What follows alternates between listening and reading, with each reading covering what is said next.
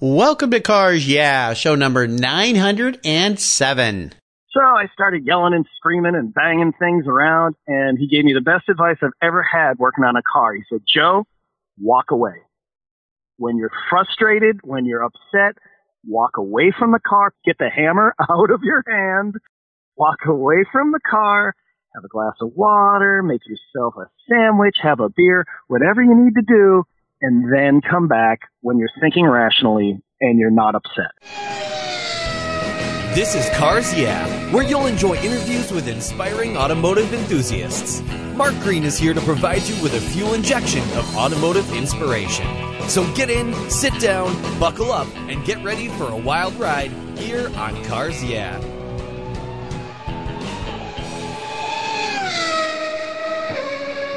Hello, automotive enthusiasts. I'm revved up and so excited to introduce today's very special guest, calling all the way in from Florida today, Joe Guerin. Hey, Joe, are you buckled up and ready for a fun ride? I sure am, man. Let's pedal to the metal. All right, here we go. Joe Guerin is the associate publisher at Motorsport Marketing in Holly Hills, Florida. Motorsport Marketing is a parent company for Grassroots Motorsports and Classic Motorsports magazines and websites, all owned by past Cars Yeah guest Tim Suttard. Joe's many roles include writing articles, helping to organize some of their wonderful events, including some really cool driving events, selling advertising, sponsorships, and digital products. Joe's a self-described diehard Bears fan. We won't hold that against you. I'm kidding you, of course. And it's constantly in acquisition or purge mode, I should say, when it comes to his never-ending fleet of vehicles that he loves to work on. Sounds like some of Tim's disease has rubbed off on you there. And I had the privilege of meeting Joe at a Recaro Seat event when I was at SEMA a few weeks ago. We got to have a few drinks together and talk about cars, and I have a feeling we could have talked all night long. In fact, I think, as I remember, they had to throw us out. So fun stuff, and now we get to share that with the listeners. So, Joe, I've told our listeners a little bit about you. Would you take a brief moment and share a little bit more about your career and a very obvious passion for automobiles? Yeah, you know, I've always loved cars since before I can even remember. And when I was about 20 years old, I discovered Grassroots Motorsports in the back of a rack in a King Soopers grocery store in Colorado. I had done some autocrossing in the Chicagoland region, SCCA, and once I picked up the magazine, it, told stories of bringing home old rusty cars and having too many projects already. I said, wow, this magazine's made for me. So I ended up moving down to Florida, and I went into the office, made them an offer they couldn't refuse, basically offered to work for them for free. There you go. So I could prove myself. Yeah, what's he going to say, right? Yeah. Work for free, and I love cars. Yeah. So that was 15 and a half years ago, and we're still rocking and rolling. Oh my gosh. Wow. I had no idea you were with that organization as long as you have been. And I love the publications. And there's a couple things about the way the book's designed that's good for someone like me. I mean, it's just easy, sweet, short projects. It's really what the titles are, Grassroots, and I think all of our listeners who have any love or passion for cars, which is pretty much everyone listening to this show, should get their hands on that magazine if you're not a subscriber. I just resubscribed, by the way, so excellent. You're welcome. Excellent. Very Fine much. Work. Yeah. Well, as we continue on your journey, I always like to start with a success quote or a mantra. This is some kind of saying that's been instrumental in your life and your success, and it's a nice way to get the wrench spinning or the inspirational tires turning, as I say here on Cars Yeah. So, Joe, take the wheel. You know, it might sound trite, but, do unto others as you'd have them do to you, the whole golden rule. Mm-hmm. I've learned, I'm not an old man, I'm 47 years old, but one thing I've learned for sure is if you treat people with respect and honesty, you'll end up a happy person, comfortable in your own skin. And if you mistreat people and don't treat people with respect, you'll end up unhappy, regardless of your monetary, situation. So always try to keep that in mind and be a decent human being. And, you can still have fun and be a good person, but always want to make sure that you treat people decently. Would it be nice if everybody on this planet practiced that simple little thing in life, is treat people the way you would like to be treated? The world would be a much happier place, that's for sure. Unfortunately, not everybody does, but I'm glad to hear that you do, and it comes across in the kind of person you are. As I said, we got to spend some time together, so always a win-win situation. Well, Let's go back in time a little bit, because I have a feeling you've been a car guy for a long time. So share with us a story that instigated your passion for cars, a pivotal moment as you remember it when you knew you were a car guy. You know, it's hard to pinpoint because it's always been there. I mean, we have, you know, old wooden blocks. You know, back in the days before handheld devices, when we were little kids, we played with wood. Oh, yeah, Tinker Toys. Yeah, Tinker Toys. And we just had blocks, just wooden blocks. And, of course, with magic marker, we put on it Joe's Garage. And then, you know, my brother Ken's Garage. And this is when we were 3 years old. He was maybe 5 years old. Uh-huh. But the thing that really sticks out to me, my father has always been a car enthusiast. Never much of a wrench, but he's always been a driver. And when we were little kids, my parents, when they were first married, they didn't have any money, and they lived on the third floor of my grandmother's house. And there was a separate garage. And my brother and I used to go and sneak into the garage when we were little kids. And underneath a tarp, my father had a Jaguar XK 150. Ooh. And the car was a rat. He had an MGA that got stolen in high school, and with the insurance money, he bought a ratty XK 150. And well, being not a very good wrench and buying a dilapidated Jaguar is not a really good combination. Bad combination, yeah. Right. So in short order, the drivetrain was separated from the body. The body got sold off, but underneath that tarp in the garage was that beautiful Jag straight six. And I remember my brother and I peeling off of that tarp with all the dust and seeing that glorious engine. And even though I was just a little kid, and, you know, the growler on the shifter, and yeah, it just made such a huge, and that looked like power to me, you know, that engine. And if you've ever seen a Jag straight six, you know what I mean? They're just, you know, one of the most beautiful engines ever made. Oh, yeah. Wow. What fun. What fun. Well, it's too bad the rest of the car wasn't there, but I understand. Yeah, you got to have a lot of patience as well when you have an old British car, especially an old car like that, but must have been fun. Well, Joe, take us down some of the many roads you've traveled and share with us a big challenge, or even better yet, a big failure that you faced along the way. I always say that the great thing about failing or challenges is they teach us things. And I've even had guests that say, fail often, fail all the time. I had one guest who said, fail at least 100 times, set that goal every year. So tell us what your challenge was, and tell us how that experience helped you gain even more momentum as you moved forward. Yeah, that's funny you mentioned that, because, you know, growing up in Chicago, I'm a big Chicago sports fan. There's a great Michael Jordan quote where he just lists all, you know, he got cut from his basketball team in high school, and how he, you know, all of these failures that he had throughout his life. Yeah. And if he wouldn't have had those failures, he never would have, you know, been as successful as he was. One thing sticks out to me, you know, growing up, my dad worked for John Hancock, the insurance company. Oh, yeah. He was always a corporate kind of guy, because, you know, that's what you did in his area. You'd get out of high school, you go to college. After you get out of college, you go work for a big company, and you work your butt off, and then, you know, you're successful in the end. Mm-hmm. Well, when I first got out of college, you know, he had kind of instilled that in me, and I'm like, well, I got to get a suit and tie job, you know, and go out and kind of push the bricks. And I got this job selling postage meters. Postage? Okay. Yeah, postage, okay. You know, you get like Pitney Bowes. Well, this is Ascom Hassler. They were the other make. They had about maybe 1% of the market, and Pitney Bowes had 99% of the market. Right. And my job was to go to these businesses, basically trick the receptionist, who was usually a very attractive young girl, trick her into finding the office manager who deals with the postage, and then making my pitch on that person. Yeah. And day after day, cold call after cold call, I'd, you know, if I got past the receptionist and then she realized that I had fooled her, I would get this dirty look, and it just wore me down. Oh, yeah. Seeing that girl go, you're such a scumbag. And I wouldn't lie to her. I'd say, hey, I'm the postage meter guy. I just wouldn't say that I was a Pitney, but, you know, I was the competing postage meter guy. Yeah. But I failed pretty miserably at that job, because I just I didn't have it in me after a while to just deceive in order to make a buck.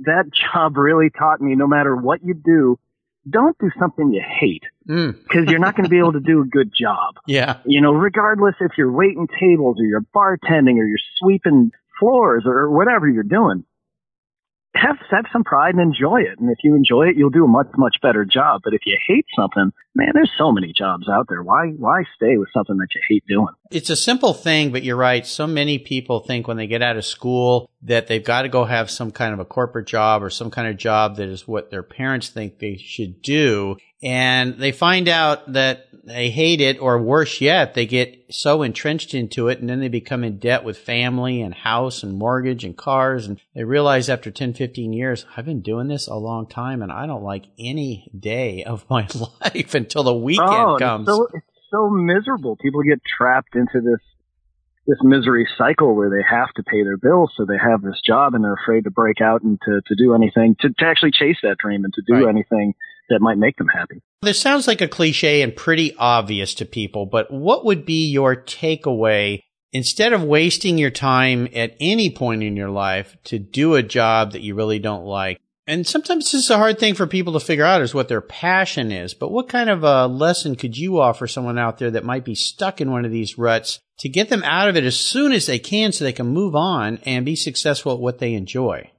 You know, I had this conversation about a dozen years ago, and I was on the road and going to some event, and I had stopped at like a Chili's or a TGIF's or something, and I'm having dinner at the bar, and I ran into some kids that were just out of college, and they were fans of the magazine. So we got to talking, and the kid's like, God, you have such a great job. You know, how'd you get into this? How could I do something like this? And I told him it's whatever drives you, whatever you have a lot of passion for. It could be model trains. It could be the weather. It could be automobiles. Whatever that is, everybody has something they're passionate about. Go for it. Because if you don't, it's always going to be in the back of your head. It's always, but what if I could have done that? And there's a certain comfort in that, because if you never go for it, you can always think, well, but I could, or boy, I could have. And you don't have to face that failure if you actually go for it and it doesn't work out. But the one thing I realized, I always thought everybody was a car freak like I am. I just assumed that everybody in the world wanted to go work for a car magazine or go work in the automotive industry. What I found is that's not the case. There's a lot of people that have so many different interests that I found that when I narrowed it down, I'm like, you know what? There isn't anybody better for this because there's nobody that's more passionate about it than I am. There's the key. Yeah, if you have that kind of passion for something, go for it, because the next guy might not have that passion. Right. And if you don't have the courage to go for it, you're selling yourself short, and you're selling whatever industry that is short, because they could probably use a guy like you. Yeah. Just don't go through your life with, and my listeners have heard this before, shoulda, woulda, coulda, words of a loser.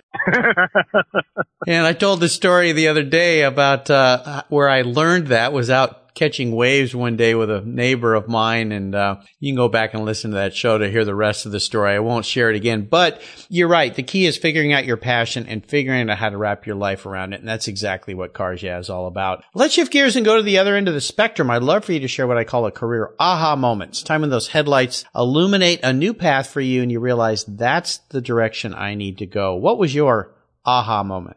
Well, there's a certain thing that I like doing more than some parts of my job are more enjoyable than other parts of my job, obviously, like pretty much everybody out there. And although I do a lot of sales, I'm not driven by money as much as I am by creating relationships and helping people grow their companies and just, getting to know people and their stories. And I was at the Optima Ultimate Streetcar Championship right after SEMA a few years ago.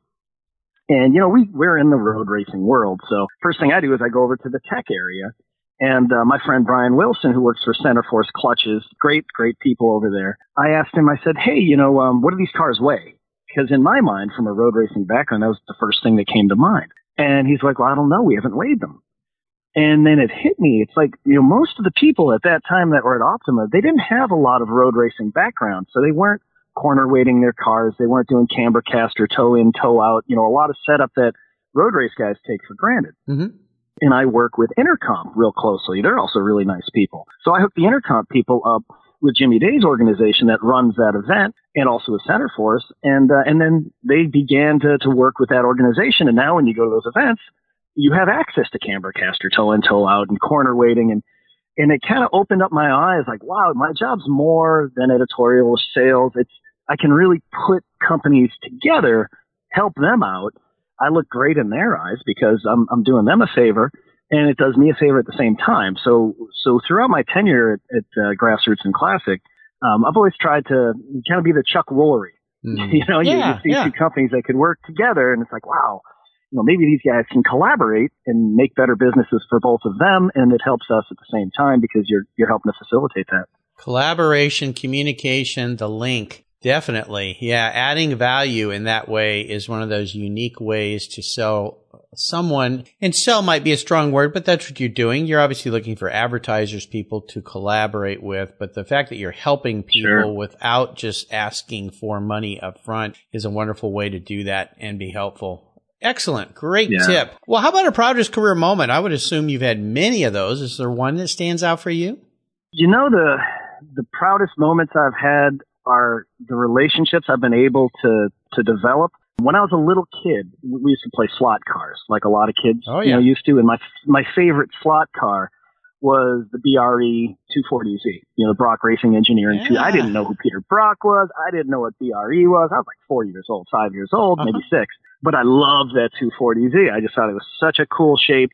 And I also noticed that the plastic body was a little bit smaller, so it handled a little bit better than the stock cars my older brother Ken would use. Sure. So I love that car. Well, fast forward to modern day, and I've become friends with Peter Brock through the industry. Yeah. And, you know, I've been to his house. He has a party at SEMA time every year. And to be there and to know Peter and his lovely wife, Gail, and to meet the people he's introduced me, I've been able to meet, you know, Linda Vaughn and John Morton and just all these heroes of mine growing up. Sure. And they treat me like a peer, which is, it's a really neat thing. And I don't know if that's a proud thing, but it's certainly one of the most satisfying things about what I've been able to do. Oh, yeah, that is very cool. Yeah, and Peter and Gail, great people. I've known them for a long time. And they're awesome. They have a cool house, don't they? Oh, isn't that place great? Yeah. And the story behind it is even better. I know. It's fantastic. Yeah, it really is. And then you go out in the garage, you see a couple of Daytona coupes parked out there, and it just makes it that much more special. Well, let's go back in time a little bit and have some fun. Now, you sent me a couple pictures. I have all my guests send me cool pictures that I use on their Cars Yeah show notes page. You sent me a couple pictures, some interesting cars. One looks like a beautiful little Triumph, which I can imagine driving around Florida. And the other one, though, is a little more out there, I guess I should say. I think it says Pacer on the side of that car. Is that right? Oh, yeah. License plate says 79 Pacers. Okay, well, let's see if any of these fit into this question. I always ask everybody about their first really special car, something that had meaning for them. What was yours? I am kind of a strange guy, and I develop personal relationships with pretty much all the cars that I've owned. Okay. But I'd say my very first car, which was a 1966 Chevelle. I bought it when I was 16 years old in Illinois for $250. Score. And it came with patch panels for only an extra $100. Okay. And starting to see the picture here. Oh boy. Yeah. You know, I think rust belt, neglected car. And, but you know, we took it for a test drive. It blew oil smoke like crazy. But my buddy Jim McMahon, who was, I think, probably 19 at the time, he's like, oh no, it's probably just needs a head job. You know, this ain't going to be a hot rod. So we brought it home. My mother cried and begged me to bring it back. Your mother cried. She really did. Yeah. My poor mother. That's how most of my stories growing up begin. She's a wonderful, wonderful woman and a real inspiration. But we, you know, she raised 3 boys and, you know, she's got quite a bit of gray hair. Her hands full. Oh yeah. We certainly did that. So that Chevelle, you know, we took it down to bare metal. And then realized that it was on about its 4th half-assed restoration. Yeah. But I spent lots of time block sanding the Bondo and got an Earl Scheib paint job. And, I drove that for a couple of years in high school until it finally expired. But that was the first. So you always remember your first, right, Mark? That's true. Absolutely. Well, how about seller's remorse? Is there a vehicle you've let go that you wish you had back? There is. When I graduated from college, my parents, you know, my folks weren't wealthy people, but they were well off enough that they bought me a car when I graduated college. Now, this wasn't a new car. It had a budget of about $2,500. So I always my dad had a slew of early Volkswagens, early water-cooled Volkswagens as a kid, and I always loved the first generation Scirocco's. And I looked long and hard. I found a really, really clean 81 Scirocco. And I just drove the heck out of that car. I had it as far east as Cape Cod, Massachusetts, as far west as Moab, Utah. Wow. As far north as Ely, Minnesota, and Boca Raton, Florida. So I just drove the wheels off it and modified it a little bit, autocrossed it, had a blast with it, and moved it down here to Florida with me, and it just kind of fell into disrepair, and I ended up selling it to a guy who comes to our challenge. You know, we do that crazy, wacky contest every year. This year is the 2017 dollar challenge. Mm-hmm. And he had brought Volkswagens before that performed really well. Super, super nice guy. So I sold it to him for a song, and, you know, it needed quite a bit of work.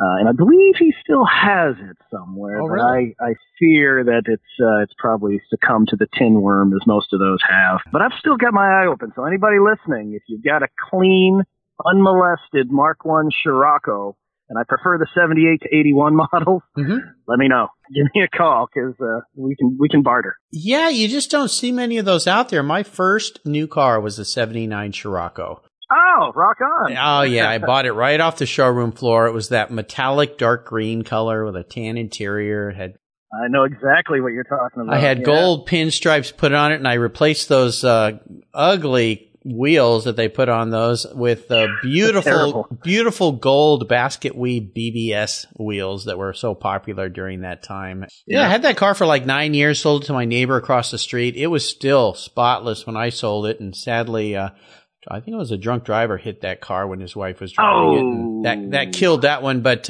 they were fun little cars. I drove mine all over the place, too. Not nearly as far as you did. Holy cow, you were everywhere. Yeah, you just don't see them anymore. I think back then those cars were not protected, and they've all rusted away. So if there's a listener out there that has one, you got a buyer. So reach out to Joe. He'll write you the big check. Let's talk. Yeah, let's talk. Well, let's talk about what has you excited right now about what's going on with Grassroots Motorsports and Classic Motorsports. What has you fired up today?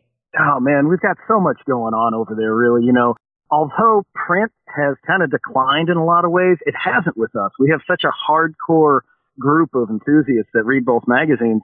Print circulation's actually up. We finally got a full suite of digital products that we can offer people now, which is fantastic.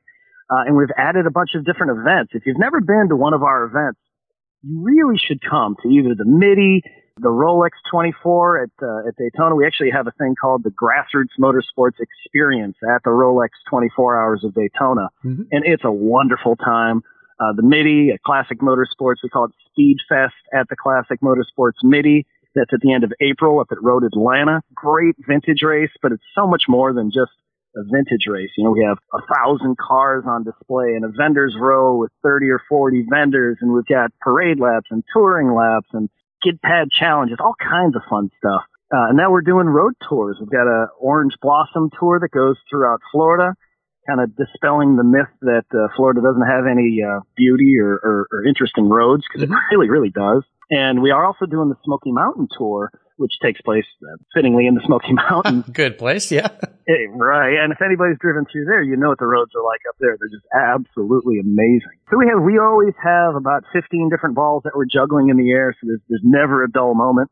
And, and today I got to go out to Daytona International Speedway because HSR, who we partner with at the MIDI, they're having a big event, the Classic 24 Hour at Daytona. So, boy, out there today, there's some fine machinery out there. They'll be running into the night. So that's got me fired up this weekend. I'm probably going to boogie over there either tonight or tomorrow morning and check out some more racing and see some more of my friends out there. Well, I tell you, I've subscribed to both your publications for, I think, since the beginning, for a long, long time. They're really, really cool. And I'll remind our listeners that if you have any inclination towards cool old sports cars, both these publications are so fun. Motorsports, and I mean, it's just so cool. And I don't know how you guys do everything you do. I mean, Tim Sutter, there must be 4 of them, because I've always told that guy, how are you doing all these events? How do you pull this off? He's a hurricane in human form. Yeah, you know, I think is so. Just an absolutely unstoppable force of nature. Yeah. And I've never in my life met anybody that works as hard as that guy does. Oh, yeah. And he has genuine passion for what we're doing, and I think that comes through in the magazines. Honestly, everybody in the office, we're all a bunch of car nuts. We all work on cars. We all love to race. It's in our blood. I mean, and I think that's why the publications have been successful over the years, because when the readers see it, they can tell it's genuine. They can tell that we really dig this stuff. I mean, we're not doing this because, you know, we want to make a buck. We're doing this because we're passionate about cars and automobiles and racing. And I think that comes through on the websites and you know, at the events and, of course, in the magazines, too. It's absolutely very authentic. And if you ever meet Tim anywhere, even if it's at a cocktail party at the Quail Lodge, which I have, just look at his fingernails. The guy is always working on cars. Tim, sorry, I'm not making fun of you. I just think it's great because he gets out there and actually does the real work. Well, here's a very introspective question for you, Joe. If you were a car, what kind of car would Joe be and why? Well, 79 Pacer station wagon, obviously. I wondered when that car was going to pop up again. Yeah, that car is actually a gift. It was bequeathed to me. So anyone listening, if you think you are worthy of a 79 AMC Pacer station wagon, send me an email at joe@grassrootsmotorsports.com. Let me know your story. And who knows? Maybe it can be bequeathed to you, but it has to go to a good home. That's the whole point. Yeah. Well, there you go. There's a cool offer. I think. Yeah. It's a free car. Maybe. It's a free car. It just has to go to a good home. Rutledge Wood actually said he wanted it at SEMA, but hey, I haven't heard from the guy, and it's first come, first serve. Well, I've been trying to get him on this show for over a year. I wish he'd call me back too. So maybe we need to both tag team him. But is that really the car that you would be, or is there something different? You know, I mean, it's kind of out there, but you know the car that Mad Max drove? What was it, a Ford Falcon XB? Yeah. In the first Mad Max movie? Yeah, uh-huh. You know what?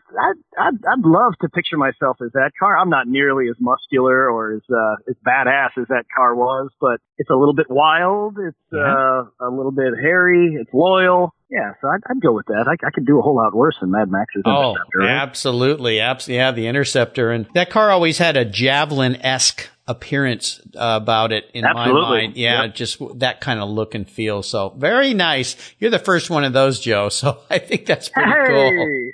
There you go. Out of 907 people. That's saying something. Well, Joe, up next is the last lap. But before we put the pedal to the metal, let's say thank you to today's Cars Yeah sponsors.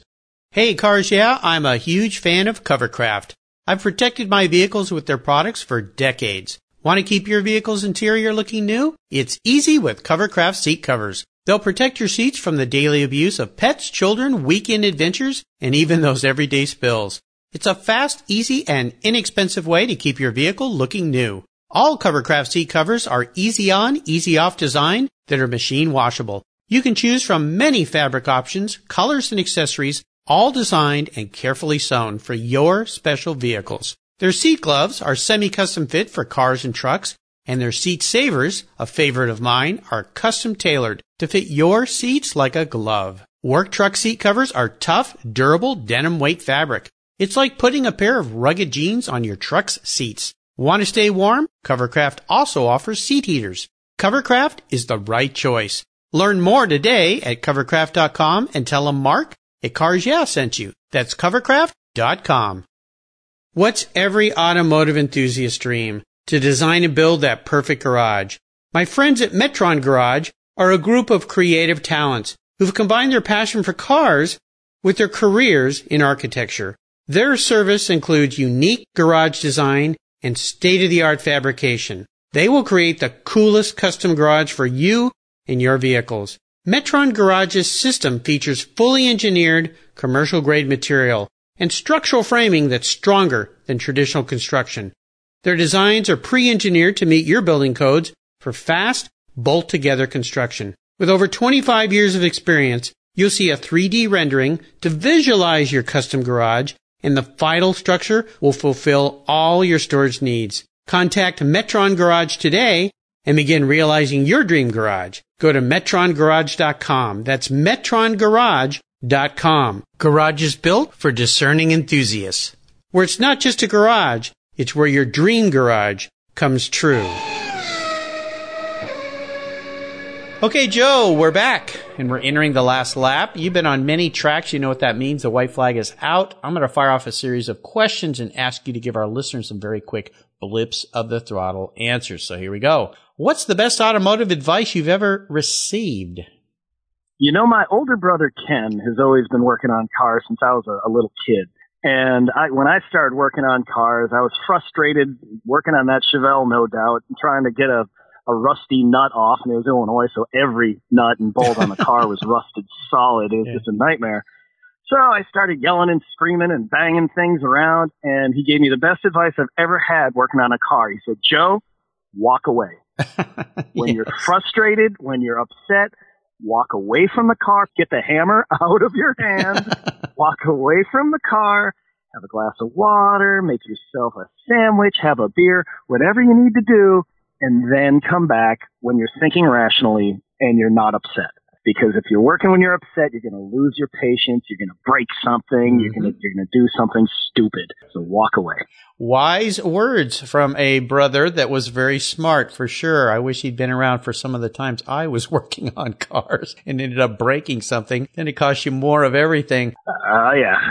Would you share one of your personal habits that you believe has helped contribute to your successes over the years? Well, in the sales realm, listening to people and honestly giving a damn about their business and what their goals and objectives are. You know, they always say you're supposed to listen twice as much as you speak. And sometimes that's hard, especially with an opinionated guy like myself. But especially when you're dealing with a client, and I don't think it really has to be sales. I think this goes for really any facet of life. Listen to people. Listen to what they have to say. Listen to what drives them and what is important to them. And once you understand where they're coming from, you have a much better idea of how to approach the situation. Oh, absolutely. My lovely mother said to me once, Mark, that's why you have 2 ears and 1 mouth. And 2 eyes, too. Now, how about a resource? There are great resources out there these days. Is there one that you'd like to share with our listeners? I am, and it's a shameless plug, but hey, man, that's okay because it's honestly, it's a fantastic resource. Go to grassrootsmotorsports.com and click on the forum at the top of the page. We have one of the most amazing communities in the whole automotive world online.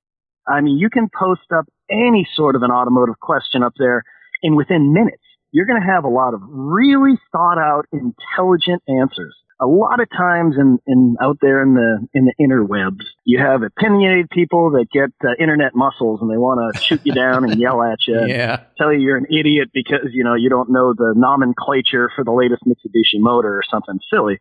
There's none of that on our forum. Our forum is it's kind of self-moderated, full of engineers, mechanics, really, really bright, decent people, and it's amazing to me how the information that gets shared is really fantastic. So I really implore you, if you have any kind of automotive question, even if you're not a car person and you have just an easy, simple question that you're embarrassed by, don't be.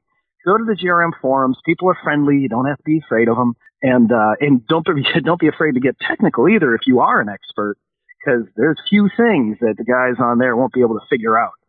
It really is a fantastic resource. Oh, absolutely. I think your forum's one of the better ones out there. And forums are a great way to learn about things, but there are some that are kind of evil, and you just go, I'm not going back there. Oh. And there's some that are great. So the GRM forum is absolutely fantastic. I'll make sure I put a link to that on Joe's show notes page on the Cars Yeah website. You can find it really easy with a single click. Thank you. Oh, you're welcome. Of course. Love to support you guys. Now, if you could have a drink with anyone in the automotive industry, living or deceased, if I could arrange that, who would it be?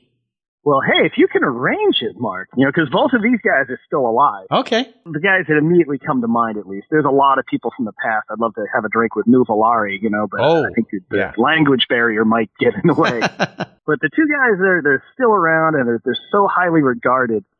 Dan Gurney and Peter Egan. Dan Gurney, you look at that guy's resume from, racing Cobras and winning, so many different races and developing Indianapolis cars and being the only American driver to design an F1 car and win an F1 race. I think it was 67 at Spa. And then you look at his reputation, and you will never hear anybody say anything negative about Dan Gurney. He's done it the right way. He's treated people with respect, and he's just so widely loved.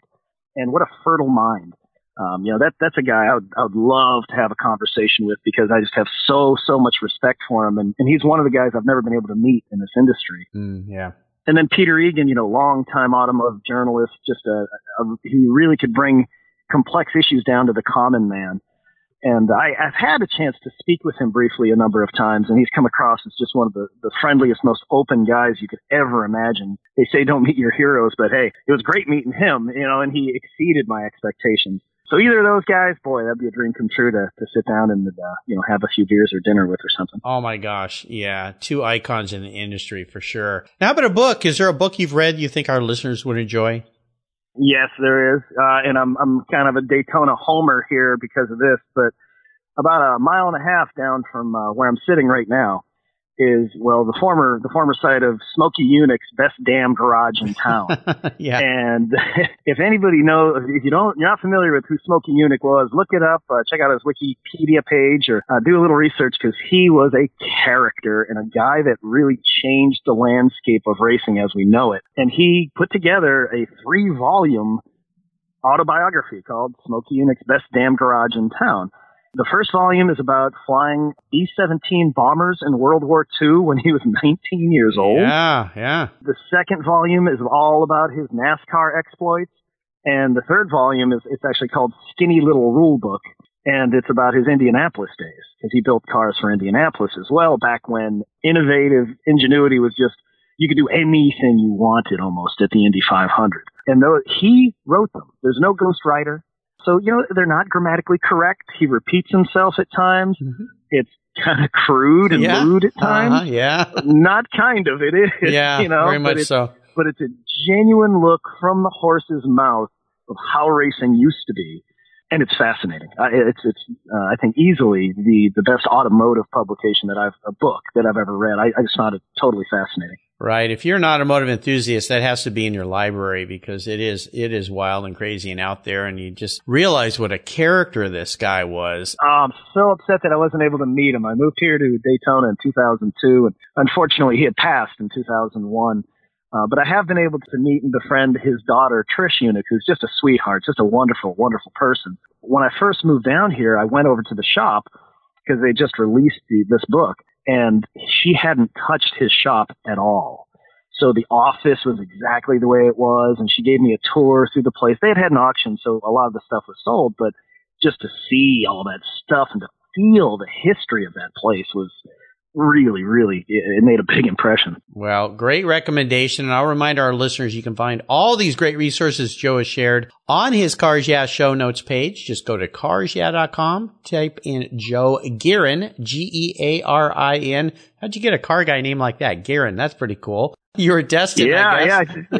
I didn't even have to change my name when I got this job, right? Absolutely. And I'll make sure that this book is listed. There's a great place on the website actually called Guest Recommended Books where there's over 1,000 very cool books recommended by the amazing past guests I've had here on Cars Yeah. And I've made it real easy to just click and buy. So check it out. All right, Joe, we're up to the checkered flag. The fun part here. This question can be a bit of a doozy, though, for a car guy who owns a Pacer. Now, Mark, we're at the checkered flag. Are you in front of me or am I in front of you? Oh, my guests are always in front of me. I'm always chasing my guests down the road. That's for sure. Trying to keep up. I'm going to buy you any cool collector car in the world today. Doesn't matter what it is, but you can't sell it to buy a bunch of other cars with. You got to keep it, drive it, enjoy it. No garage queens here on Cars Yeah. So what's it going to be? A Series 1 E-Type Jag Coupe. Yeah. Absolutely. Yeah. Maybe I probably wouldn't want a flat floor car. I'd probably want a 4.2 liter because they had the Synchromesh gearbox, but they still had those incredible covered headlights. Yeah. So yeah, I think an E-Type coupe, every time I see one, my knees get a little bit weak, and they're not the most valuable cars, but I think they're probably the prettiest. Well, here's what's interesting about your answer. Almost everybody who says Jaguar Series 1 wants a convertible. You said a coupe. Yeah, I want the coupe. I think it's prettier. I'd like the coupe. The convertible is a gorgeous car, and I could see why people would love them, but for some reason that coupe body style just does it for me. I think it flows better, and I think it's just incredibly beautiful. Well, it's the car that started it for me, and my listeners are going to hear it again. They've heard it 1,000 times. The first Matchbox by Lesney that my dad ever bought me when I was a little boy, we went to the hardware store, and his 49 MGTC was a red Jaguar coupe, and I still have it. I'm looking at it right now. It's sitting on my desk. You still have your first Matchbox car? I have all my Matchbox cars. Yep, I have them all. Yeah, I'm a maniac. That's amazing. That is amazing. That one was the first. And I remember, I think they were 35 cents at the time, which was a big deal, in the early 60s. Like, ooh, Dad's going to buy this for me. Yeah, that's the car that started it for me. My dad had a friend that had one. I got to get a ride in it, and I've always wanted a Series 1. And the coupe is interesting because I think for a long time it kind of became the oddball out, but I really think it has held up over time, the beautiful lines of that thing and the way the back door, the hatch opens from the side. Oh, yeah. Which is really neat. So, fantastic. What color would you like that Jag to be?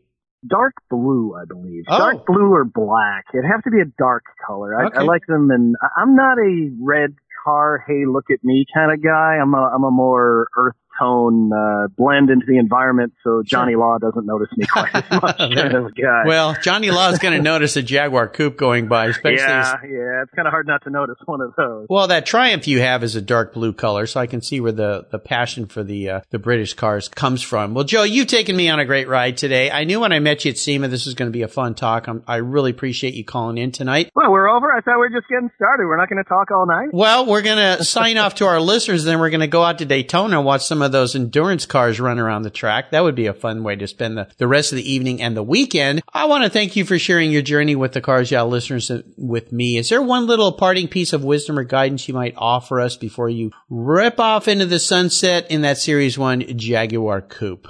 I just kind of rehash, just be as honest as you can, be the best person you can be, and follow your dreams, follow your passion. Why not? If not you, who else? So, go for it. Why not? Don't live with regret. Absolutely. I always say you can fail doing something you hate. So why not try to not fail doing something that you love? What's the best way for our listeners to follow you and learn more about the publications there at Grassroots? Really, our websites are the portal to everything motorsport marketing. Grassroots Motorsports, Classic Motorsports, classicmotorsports.com. And that's really for the Jags, the Healey's, the Triumphs, anything, say, older than 1980 that's sports car related. We actually just came out with two really neat things. The glove box companion for Classic Motorsports and the trackside companion for Grassroots. And basically we've taken about 30 years of combined knowledge and put them in these little booklets. And if you want to subscribe to the publications, we'll give you the booklet for free. Awesome. So it's a nice little bonus you can do. Check us out on our Facebook pages, on our website.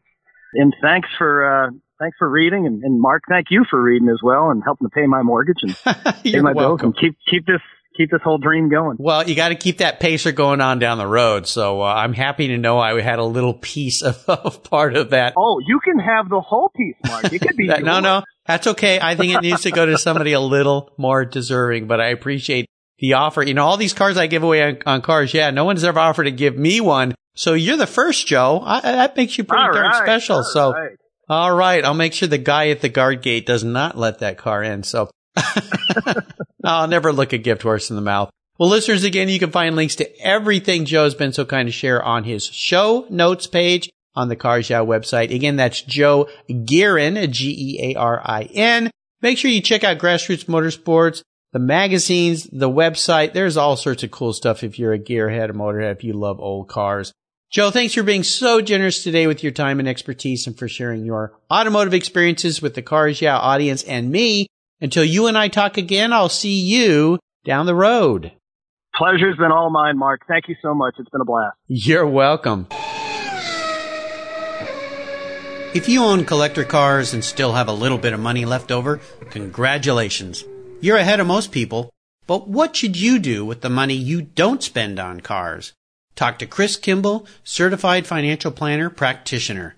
For over 20 years, he's been helping people just like you and me with their financial planning and investments. And he's a car guy too. Call 253-722-PLAN. Or you can view his website at www.chrisvkimball.com. Make sure your investments are running on all 8 cylinders, or 12, or 16. Securities through Money Concepts Capital Corp. Member, FINRA SIPC. Thank you so much for joining us on today's ride here at Cars Yeah. Drive on over to carsyeah.com to find show notes and inspiring automotive fun. Download your free copy of Filler Up a fun book filled with gorgeous photographs of fuel filler fun, including quotes from more inspiring automotive enthusiasts. Download your copy today, and we'll see you next time on Cars Yeah!